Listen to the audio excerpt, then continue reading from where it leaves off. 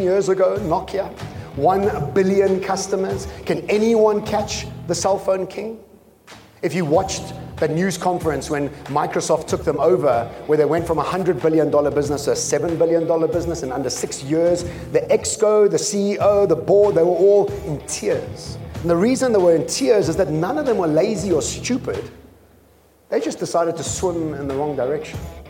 And in the world we're moving towards, it's much more important which direction we go into rather than the speed we're going at. And unfortunately, the world we live in today celebrates efficiency and speed, not direction.